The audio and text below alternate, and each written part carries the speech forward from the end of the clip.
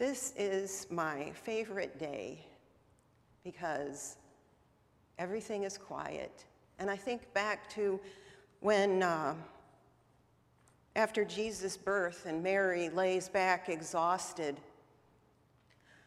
on the straw, and the shepherds have come and they've left, and it's just her and Joseph and the animals, and they quietly chew their cuds, and she lays back hoping to get a bit of sleep now that Jesus has been born.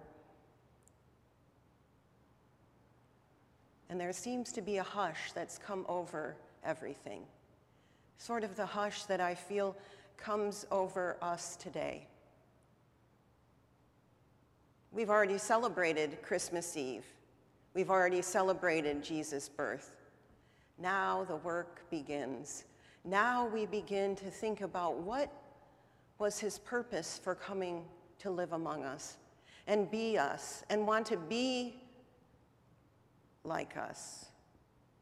I don't know about the rest of you, but there are times I don't even want to be myself. So that God would want to come and be one of me, I find not only frightening, I find a bit mystifying. But we know that God did come among us. And I'm so thrilled to be serving in Emmanuel, because that means God is with us. And when I think about that, and that word Emmanuel, the name that Jesus has been given, I think about how God is always with us.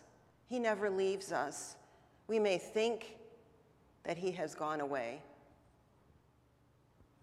but we know that's not true. I know from my own experience that when I've drifted away from God or felt that God has drifted away from me, it is me who's done the drifting and not him. But here he is today among us in this city of Rockford, with all of its problems and all of its tribulations. He would not want to be anyplace else but here in this city. And we are called on this day, through his incarnation, to do the work that he has given us to do, as we say in our post-communion prayer. The work of feeding the hungry and lifting up the lowly, consoling the sad. And they're not easy tasks. I'm sure, like many of you in the last few days, we've thought about the people that have no home, that it's cold. I always think of all the animals that are in the city with no place to live, no home that cares for them. But that's when I think to myself, God is with us, and God is counting on us to fix the ills of the world. And we don't do it alone. He is standing right next to us, walking beside us, caring for us as much as we care for others.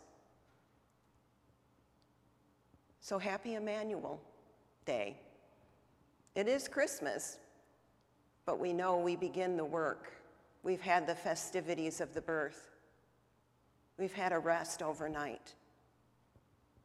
Let's begin. Amen.